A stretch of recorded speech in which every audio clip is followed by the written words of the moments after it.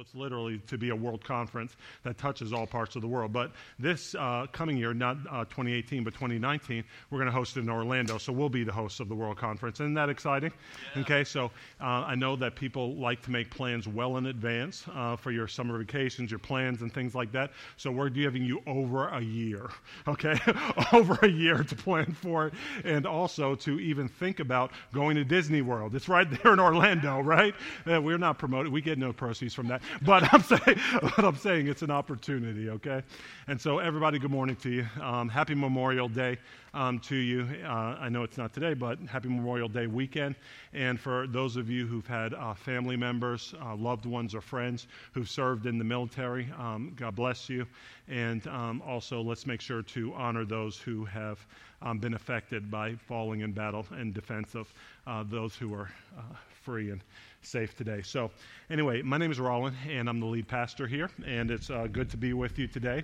I know there's also a marathon going on today, so I'm glad that you were able to push past that if you had to get past the traffic there. It's always a challenge. I love marathon weekends. I often have to, because my streets are cut off, actually be a part of the race and then bob and weave to get to church, and then we get through. But today I drove, so it was good. I was well prepared. So what we're doing today is we're actually going to finish the Rebuilding the Altars.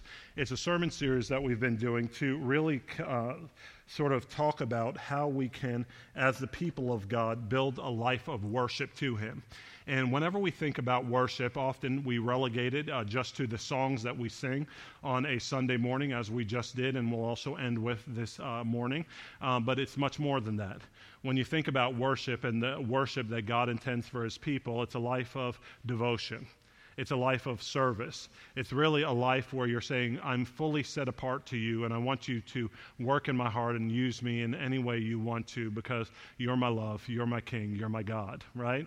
And so as we talk about rebuilding the altars in our lives, what we're doing is we're really trying to sort of establish in our heart of hearts and reflect on the fact of whether or not we are indeed living a life of consecration to God. So today, what we're going to do is we're going to finish this particular series by touching in the book of Ezra, which is what we've been going through, but then also going into one of the Psalms. And that's where we're going to spend the majority of our time, going into one of the Psalms, because before the destruction of the temple in Jerusalem, there was a temple that King David had started and established, and where worship was going on as it should, as prescribed by God. And what did it look like there in that sense, in that context? And then we'll obviously finish with the words of Jesus, who's our perfect example for worship to the Father as we worship through His life. So today, in the last part of the message of rebuilding the altars, we're going to talk about three things. Number one, elements of worship. Number two, cultivating a heart of worship. And then finally, number three, the results of living a life of worship. I'll repeat that: elements of worship. Number two, cultivating a heart of worship. And then finally, the results of living a life of worship. Okay? So let's pray. Father, thank you so much for your word to us today. God, we thank you for, God, your great grace that's been extended towards us in Christ. God, we thank you that we are given the ability to be set free and to really serve you, not just as we think you ought to be served, but as you are. You give us prescriptions through your word of things that please you and ways that we could be devoted to you and express that devotion to you. God, we pray that we would wrap our hearts and our minds around it as we study your word today, and that we'd just leave full of the joy and hope and life of God. In Jesus' name, amen. Okay, so if you are reading your Bible today, we're going to start with elements of worship. And the last place that we ended with last week was the introduction of a man named Ezra. And as Ezra was the namesake of the book that we've been reading through in the Old Testament, he came as a teacher of the law. He came to teach the Word of God to the Israelites so that they might in fact build a life of worship in their house. But what we're going to focus on, and we don't have time to read this particular portion today, but if you would write down Ezra 6 through 12, and then Ezra 7 through 28. These were the last two portions of worship, where the kings at the time, when Israel was not in charge of necessarily their own destiny, but they were depending on God, and they were being ruled by pagan kings. It said that during these times, there was a king named Darius, or Darius, as some people call him. People often think of Darius Rucker, but but not only that, but also after him, King Artaxerxes. And these kings were those who helped finish the building of the temple. They were those who helped finish the rebuilding of altars of worship to God, because they sent letters to the nations where the Israelites found themselves. And they said, hey, from my treasury, I'm going to help you build these altars of worship and this temple of worship. And I'm going to instruct the people who are there to continually give to the worship that's going on, offerings and sacrifices and all types of metals, precious metals, to be used in the temple for the offering of the sacrifices.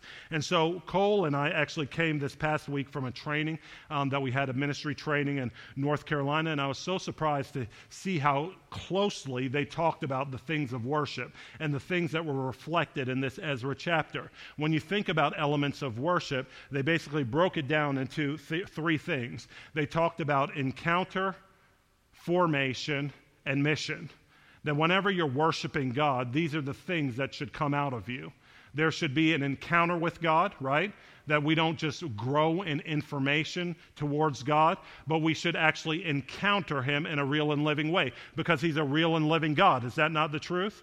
Even when you're born again, He comes to make you a new man or a new woman by the Holy Spirit, and that's an encounter with the living God. It's not just you growing in head knowledge, but it's Him transforming you by the power of the Holy Spirit. Encounter. Every time, even as Cole was just talking about a moment ago, that we worship God, we're worshiping Him so that He might sit enthroned upon the praises of His people, and we might interact with Him. Not only should we talk to Him, but how about this? He talks back to us, right? He encourages us. He strengthens our heart. He heals us. He builds us up. He extends His grace towards us, and that's encounter. Whenever we think about encounter from this Ezra portion of the chapter, it was literally what the priests and Levites who returned with Ezra. They returned with Ezra, the singers and the gatekeepers and the temple servants. They helped facilitate encounters with God in the preparation of the sacrifices for worship. They were there appointed by God to say, my people need to meet with their Father, right? It's not just one thing that He births you. He wants to meet with you. He wants to interact with you. He wants to father you. And He says that the temple servants, the messengers, the gatekeepers, the singers, they were all appointed to help facilitate those encounters.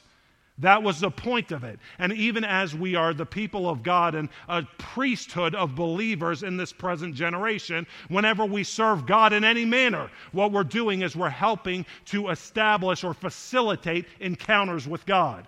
If you're a community group leader even, and you're spreading the word and you have moments of prayer, what you're doing is hopefully facilitating encounters with God. That we wouldn't just talk about God, but that we would relate to Him as He is. That's what the gatekeepers, Ezra, the temple servants, the singers, and the musicians did. But there was also formation, and primarily this was Ezra's job, formation, and this is where Ezra, as a teacher of the law and word of God, helped facilitate. We all know that we are predestined as Christians to do what? To be conformed into the image of Jesus. We're to be made like Him. And what does that? It's the Word of God. Jesus said to the Father, He prayed and He was talking to the Father, God, sanctify them by your truth, which means set them apart to yourself by your truth. Your Word is truth. And so whenever Ezra was setting forth the Word of God and the law of God to the Israelites who were rebuilding these altars in Jerusalem, he was focusing on the issue of formation in their lives. Formation as an act of worship. Formation so that they would look like God in the end. This is what the Word of God does for us and what Ezra focused on. It was a part of worship. And then finally, mission. Mission. This is what King Darius and Artaxerxes represented as those influenced by the one true Lord of heaven and earth. Even though they were pagan kings in the land, God had so moved on their heart, and God had so affected them by the Word of God that they were coming and participating in the worship of God, the worship of the God of heaven and earth. This is the mission of the church of Jesus Christ today, right? Not that we would alone worship God, but that we would be on mission with Him to see disciples made of all the nations, baptizing them in the name of the Father, the Son, and the Holy Spirit, and teaching them to obey everything that He Himself has commanded us. These are all elements of worship, and even in the Old Testament, you see it represented with the kings, Darius and Artaxerxes, that as the Word of God went forth, mission was being accomplished in the nations, even outside of Israel, so that worship was increasing in that place. So the question is not necessarily whether or not we know the elements of worship, but how do we cultivate? How do we cultivate a heart of worship? What was the original design that God gave us whenever He was setting up the temple with gatekeepers and singers, with those who were Levites taking care of the sacred things in the temple? And there was a particular psalm, Psalm 84, which was basically highlighted or written by a group of people known as the sons of Korah. How many of you have actually read through all of the Psalms before? Anybody go through all of them before, okay? And you see that they're written by different authors. Some of them have no author that they are naming as the source. Some of them are the majority of them are being written by King David, right? A man after God's own heart who would do everything that God intended for him to do. And in fact, he was not only a psalmist, but he was actually a warrior. He was one who helped extend the kingdom so that worship they were on mission and extending worship throughout the land. But the sons of Korah were specifically Levites who were part of the group that went back with Ezra. They were the descendants of those who went back with Ezra. The sons of Korah were Levites who would have been like gatekeepers and singers and the temple musicians at the time. You might have heard of Psalms being written by a man named Asaph. Has anybody seen that before? Okay, sons of Korah or Asaph, or another one being written by Haman. Anybody seen that before? Okay, all of these were Levites who had a particular function within the worship at the temple to be able to offer worship to God within that. And this particular psalm was written by one of a group of the sons of Korah. So it's like the worship team getting together and collectively writing a song by the Spirit of God that would actually talk about not only God and His holiness, but how to worship Him and cultivate a heart of worship as you want to give yourself to Him. And let's read Psalm 84 together as they talk about not just the elements of worship that we reference, but how to cultivate a heart of worship. Starting in verse 1, it says, "How lovely is your dwelling place, the place where you meet, O Lord of hosts. My soul longs, yes, faints, for the courts of the Lord. My heart and flesh sing for joy to the living God. Even the sparrow finds a home, and the swallow a nest for herself, where she may lay her young at your altars, O Lord of hosts, my King and my God. Blessed are those who dwell in your house, ever singing your praise." Selah. Which means pause and think about that. "Blessed are those whose strength is in you, in whose heart are the highways to Zion," which was Jerusalem, the city of God, where the temple was and where worship took place. He says, as they go through the valley of Baca, and in the Hebrew, the word Baca means weeping. As they go through the place of weeping, they make it a place of springs. The early rain also covers it with pools. They go from strength to strength. Each one appears before God in Zion. O Lord, God of hosts, hear my prayer. Give ear, O God of Jacob. Selah. Behold our shield, O God. Look on the face of your anointed. For a day in your courts is better than 1,000 elsewhere. I would rather be a doorkeeper in the house of my God than dwell in the tents of wickedness. For the Lord God is a sun and shield. The Lord bestows favor and honor. No good thing does he withhold from those who walk uprightly. O Lord of hosts, blessed is the one who trusts in you. And so some of you have probably already had a trigger hearing the words of this psalm. There was an older song, right? You remember that old song? Blessed are those who dwell in your house. Right? Do you remember this one? They are ever praising you. Oh, no? Okay, well, I'm getting old. All right, that's fine. All right, so it's like, listen, they took it directly from this psalm. It was directly from this song. And don't we love singing songs nowadays that are biblically based? And don't just talk about like sort of frivolous emotions or like woo-woos. You know what I mean? It's like, God, I'm just crying with you. It's like, well, okay, teach me some theology through my songs, right? Teach me who God is and how to approach him and how to worship him, right? This is what that song did.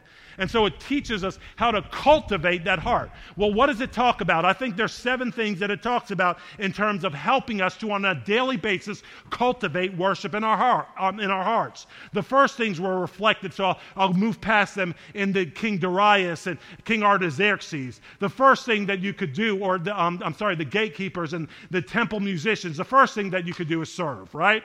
That whenever you talk about cultivating a heart of worship, you are set apart to God whenever you throw your lot into the ring, right? Whenever you're serving, something is in you that's rising up that says, God, I'm about your business. I'm about your purposes. I want to contribute to that, and I want to actually build my life as an altar of worship, right? So when we serve, that's what the temple musicians, the singers, the gatekeepers did. When we serve, that's cultivating worship in our hearts. But also, what did King Darius and Artaxerxes do? They sowed, right? They sowed from their own treasury into the building of the temple, into the worship and the offerings that were given for the house of God. They sowed. That's the second thing. I won't belabor that point.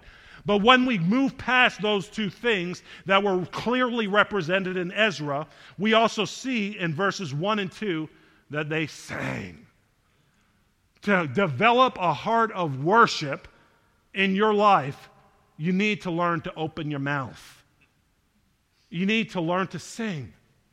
Not just go to a concert, which is Christian. You know what I'm talking about, right? That's what people treat worship settings in the church a lot like nowadays, right? It's like, ooh, don't they sound good? Isn't that peaceful? Didn't that minister to my soul? But whenever you look at the psalm, to cultivate a heart of worship, you need to sing. You need to open your mouth. You need to tell God what you think about him. What things are true, what things are right, what things are holy. You need to participate in the declaration of God's holiness and love towards you. The Psalms were literally songs that declared the reality, character, disposition, power, and person of God. When sung over and over, these truths find a way into our hearts. Is that not true? How many of us sing our favorite songs that we listen to on the radio, and it affects your mood? Anybody realize that? How many people have been at the gym and did not realize hearing songs that were coming into you, and you were literally feeding on it, and you repeat them, not even knowing what they're saying? I have to apologize all the time. Because words that come off of my mouth, I'm like, whoa, what's that? All I thought I was ingesting was the beat. And then all of a sudden I start singing the things that they were singing, and I'm like, whoa, the whole unholy, unclean. And they're like, Pastor Ron? I'm like, oh, I'm sorry. I take that back. I like the beat, but not the content, right? And so in the same way, how about when we're worshiping God? The psalmist is saying, sing praises to him, right? Let's read that again, verses 1 and 2. That's what he's talking about. How lovely is your dwelling place, O Lord of hosts. My soul longs, yes, faints for the courts of the Lord. My heart and the flesh, they sing for joy. Sing for joy to the living God. And if you want to cultivate a heart of worship, some of you will receive the breakthrough in your emotional state, in your mental state, and the soul that you have whenever you begin to sing. And actually see God become large in your mind and heart rather than your feelings or your circumstances. You'll be declaring things over and over again that are true about God. It is a participatory act. Saying, God, this is an act of faith to say, regardless of what I see or feel around me, this is what's true about you. That's what singing does. Don't take it for granted. Don't just say, they sang. You need to sing. I need to sing. And it does not matter how you sound. Nobody's listening to you. You hear me? That's why we have microphones up there. Okay? They're listening. The good stuff is coming from the front, and then we all get to just get in the tailwind. Okay? That's part of like the congregation. Everybody say amen to that. Okay? I know my gifts, and that's not it. But I still sing. I still sing to cultivate my heart of worship, right? That's the third thing. But number 4, what else is he telling us? We need to sit. We need to sit. We're so hurried and harried in our present culture, right? Going from work assignment to work assignment. Anybody ever feel harried? Yeah, busy, just pulled here, there, and everywhere, right? But if you're going to cultivate a heart of worship, you need to slow down and sit. Just sit before the Lord. That's what King David did in the temple, and there he got the promises of the generations that would come from him, even leading to the Messiah, King Jesus himself. What we see in verse 3, right? Verse 3, it says, even the sparrow finds a home, and the swallow a nest for herself, where she may lay her young at your altars, O Lord of hosts, my King and my God. Like the swallow, we need to find a place to sit, feed, and have the excitement, vitality, and expectation of your youth renewed continually at the altar of God, right? Isn't that what he says? Even youths grow tired and weary, but those who wait upon the Lord shall renew their strength. They will run and not grow weary. They will walk and not grow faint. Why? Because they've slowed down enough in the presence of God to sit like the swallow and just be with him. That's what I love about my dad. He talks, well, he can get on his soapbox, but like he doesn't like always talk much, but he's like, listen, I just like being with you. You ever have family members like that? You don't talk much, but the fact that you're in their company, right? The fact that you're in their company, it just does something for your soul and changes you. That's what God's saying about himself. He's like, be with me, sit like the swallow, and I'll cultivate that heart of worship within you. And that leads directly to the next thing. Number 5, to strengthen. These are all S's. To strengthen you. To cultivate a heart of worship, when you sit, it strengthens you. Verses 4 through 7, he says, blessed are those who dwell in your house, ever singing your praise. Or, in the NIV, he says this. I like how he says it in the NIV. He says, blessed are those who dwell in your house, for they're ever praising you. What does that mean? You can tell those who are actually dwelling in the house of the Lord by what's coming off of their mouth. You know what I'm saying? It's like if praise is coming off of my mouth, I've probably met with God. If complaints and disarray and all types of disgruntledness is coming off of my house, off of my lips, I probably haven't met with God recently. Isn't that true? But when I go to his altars, I'm filled with the fullness of joy. And so praise comes off of my lips. And this is what he's saying here. He's saying strengthening you. He says, verse 5, blessed are those whose strength is not in themselves, but in you. Eventually, young people, you're going to have to get to the point where you stop trying to live on your own strength. You reach the limits of yourself, and that's a good thing. That's a good thing. God says, I want you to reach the limits of yourself and how you're able to function at work and in your home life, with your children and with your spouse. Running up against the wall, good. That means that you're at the end of yourself and you need to find your strength in God. He's saying, I want you to find your strength in me, in whose heart are the highways to Zion. Where? The highway to worship, the highway to the temple. Why do we show up at church Sunday after Sunday? To get recharged, to refocus, to recalibrate. The highway to Zion, to once again to say his word is my focus, his mission is mine, and I'm giving myself to everything that concerns him. They go from strength to strength, right? Even during times of transition in your life. Is anybody going through transition right now? Anybody been through transition recently? God's desire for you is that you wouldn't go from one strength to a place of weakness, but that in Him, cultivating a heart of worship, you go from strength to strength. Strength to strength. He's a God who takes you from glory to glory, is what He says. I'm the God who's glorious. I'm the God who's magnificent. I'm the God of increase. Is He not? Whenever God blessed His people, it was unto increase. Increase and depth in your life. There is no demilitarized zone in our walk with God. He said, you're either gathering with me or you're scattering. You're either for me or you're against me, right? We're either moving forward in Him or, unfortunately, we're moving backwards. Has anybody seen that before? Anybody ever asked a friend how they're doing in God and their walk with God? And they're like, I'm chilling. Oh, really? Chilling. Chilling like a villain. Oops. It's like, yes, because if you're not pressing into God, something else is going to get a hold of you. Because we're made for worship. Our hearts are vacuums that are going to be filled with something. Either it's going to be filled with God, or it's going to be filled with the spirit of the Antichrist. And He says, I want to take you from strength to strength, cultivating a heart of worship as you sit. This is why it was important that the Israelites even gather together. And I mentioned this last week, but I was doing it off the cuff, and I misquoted it, but it's Psalm 87, verses 1 through 3. He says, on the holy mount stands the city He founded, meaning God. Jerusalem was on a hill. The Lord loves the gates of Zion, the place of meeting and worship and recalibrating, as we give our affection to Him, more than all the dwelling places of Jacob.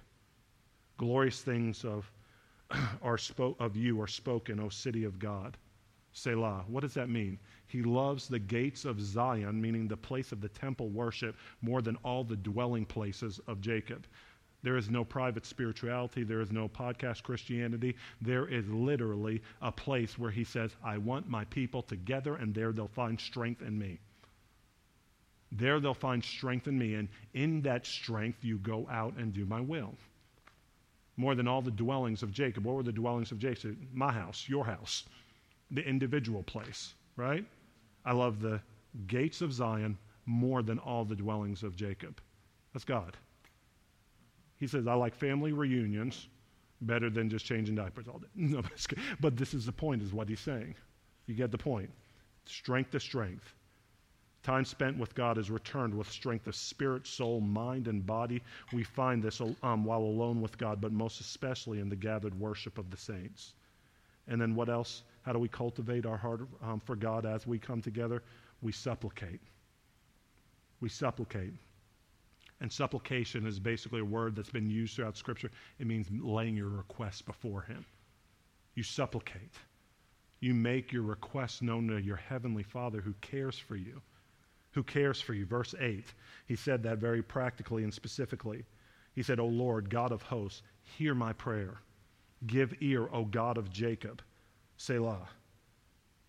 And then He goes on to say, behold our shield, O God. Look on the face of your anointed, meaning the one who's smeared with the oil, set apart for His purposes with the Holy Spirit, representing that.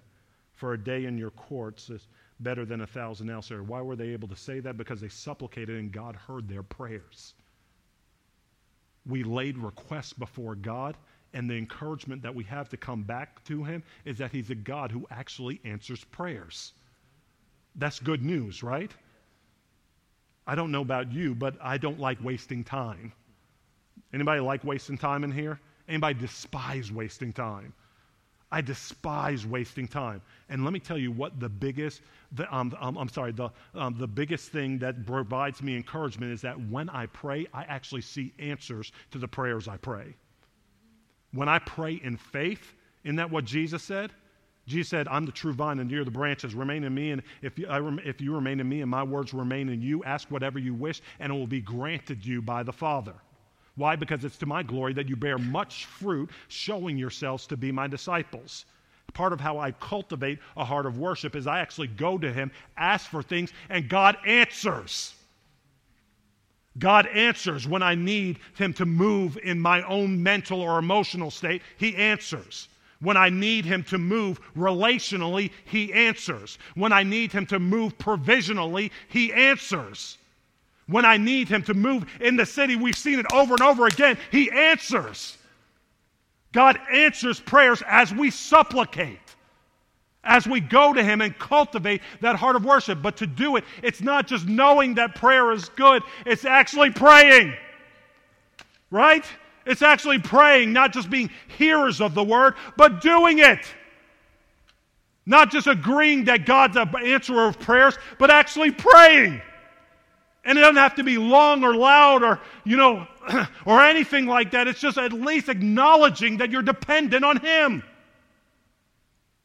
And He says, acknowledge me in all your ways, and I'll make your path straight. Supplicate.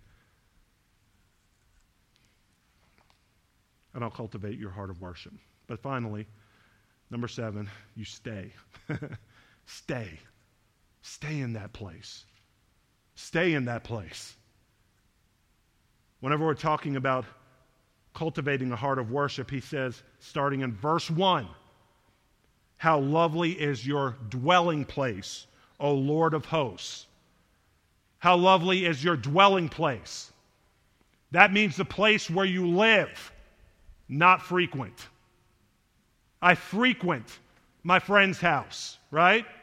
I go over to my friend's house. I frequent my favorite restaurant. Anybody have a restaurant they like to frequent? Chick-fil-A. Okay, good. That's right. Good holy chicken. All right, so this is the thing. That's right. It's like you frequent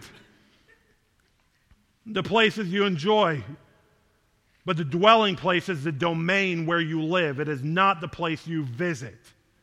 John Piper, great theologian, actually said it this way: God is most glorified in us when we are most satisfied in Him. God is most glorified in us when we are most satisfied in Him. You want God to bring glory through your life? Be satisfied in Him. You know when your marriage is going to be good? When you're not looking to someone outside of your spouse to fulfill all the desires that you have raging in you. Your marriage is going to be a glorious thing when you're satisfied with the one He's given you. In the same way, He's like, look to me. Be satisfied in me. And I'll be most glorified there. Amen? Yes. These are the ways that you cultivate a heart of worship. But in cultivating a heart of worship, we've got to know what is it that we end with? What are the results? What are the results? We know the elements. We know how to cultivate it, but what are the results? And I love how we were at the conference and they reiterated over and over again that hope and joy. Hope and joy. Hope and joy are the results of cultivating this heart of worship in every area of your life. Hope and joy. Romans 14, 17 through 19, when Paul was even preaching about the kingdom of God. He says, for the kingdom of God is not a matter of eating and drinking, right? Just about the rules, but of righteousness, a righteousness that comes from Jesus alone. His cross, taking the punishment for our sin and shame, and His blood poured out to cover us in His perfect life, His perfect record. He says, as you repent and put your faith in me, that righteousness is yours. The kingdom of God is about righteousness, peace. God Almighty, do we not need peace nowadays? Tranquility of mind and soul. He says, righteousness, peace. And let me tell you something about peace. That's for high achievers too. It's not just talking about for people who are desperate and in like financial or material need. It's for those who think that they're on top of the world but are tormented in their soul and mind. That's what we see all around us in this city, is it not? The kingdom of God He's calling them to is about righteousness, peace, and then finally joy. Joy! That's right, you can be happy as a Christian. Yes! People are like, a lot of times like, praise you, God, because I got to. You know? It's like, what? It's joy in the Holy Spirit. That's the fruit of the Holy Spirit, right? That when you're actually meeting with God, not just talking about God, there's joy that's released to you. Peace that's released to you. And we look forward to it, right? These are practical and tangible things. The hope that he offers us. Why? Because Jesus is the hero of all of our stories. When we look to him, we're going to beyond our own abilities, beyond our own failings, and we're saying, Jesus, you're good. Jesus, you're king. And I have a joy in my salvation that I need to be renewed daily as I worship you. What does that joy include? I'm just going to list some things and then we're done. The joy of our salvation, what does it include? The cross of Jesus, the Father's forgiveness of sins, freedom from guilt and condemnation. Anybody thankful for that? Okay, well, some of you haven't lived that. I am. It's like I am thankful for freedom from guilt and condemnation. I know where I've been. And I thank you for the cross of Jesus. And let me say this, Christian. Since I've been a Christian, I'm thankful for his forgiveness. Hello? Not just the ways that I lived before, but since I've been a Christian, I could go back to that cross and say, cleanse me, Father, by your everlasting blood, right? I'm thankful. That's the joy we have in our salvation. What else? Freedom from destructive patterns. Destructive patterns that might have ruined your family and family line. He says, I'm going to break curses in your life. He says, what is the joy of our salvation? The Holy Spirit and his fruit. Love, joy, peace, patience, kindness, goodness, faithfulness, gentleness, and self-control. He says, against such things there is no law. We should be happy about that. The promises of God's word. He gives us promises and says, this is the life I have for you. I want to give you the most delightful inheritance of any nation because you're my kids. That's what God the Father says. I have this heart and disposition towards you. A life of purpose and answered prayers, as we already mentioned. Christ's resurrection, followed by ours. Yes, we're all going to die, but Jesus has been raised from the dead. And guess what? We will be too. Okay, listen. Some of you are like, well, I'm tired by this life. Well, it gets better. It gets better. Resurrection unto the newness of life, right? Family provided by our Heavenly Father. He said he sets the lonely in families. This spirit that's over this city, it's so populated, but people are driven into isolation and loneliness. And God's like, I take the lonely and set them in family that will love them, care for them, build them up, so you're not living alone or despondent. That's part of the promise. That's part of the joy, the hope of our salvation. Healing and a glorified body. Healing in my heart, my mind, my soul. And if not in this present life, in the life to come. Why? Because that glorified body will be mine. Right? Don't matter how long or how hard you work out. If you stop, it will all come to ruin. That's the unfortunate reality. Until we've got that glorified body. And in that glorified body, it's all over. It's just, hallelujah, Jesus, you're king. Okay? So, the rewards. What else is our joy? The rewards of heaven, ruling and reigning with Christ, eternal life, and most especially unbroken fellowship with the risen Lord, as in a return to the utopic Garden of Eden, where mind, body, and soul were in proper order and health in the presence of the benevolent Creator. This is the sozos, which is the word for salvation in Greek. The salvation, rescue, deliverance, and restoration of God, where he once again makes all things new. This is the God that we worship. This is the God that we love and serve, that we don't have to just meet with on a Sunday or once in our life, but always, continually, as we cultivate a heart of worship to him. And I think C.S. Lewis said it best when he said, basically, comparing us to a house that God's building. He said, imagine yourself as a living house. God comes in to rebuild that house. At first, perhaps, you can understand what he is doing. He's getting the drains right and stopping the leaks in the roof and so on. You knew that those jobs needed doing, and so you were not surprised. But presently, he starts knocking the house about in a way that hurts abominably. and does not seem to make any sense. What on earth is he up to? The explanation is that he is building quite a different house from the one you thought of, throwing out a new wing here, putting on an extra floor there, running up towers, making courtyards. You thought you were being made into a decent little cottage, but he is building a palace. He intends to come and live in it himself. That is a life of worship. That is the result of worship, including all the elements and the desire of God. So as we go back into singing songs of worship today, let's cultivate those altars.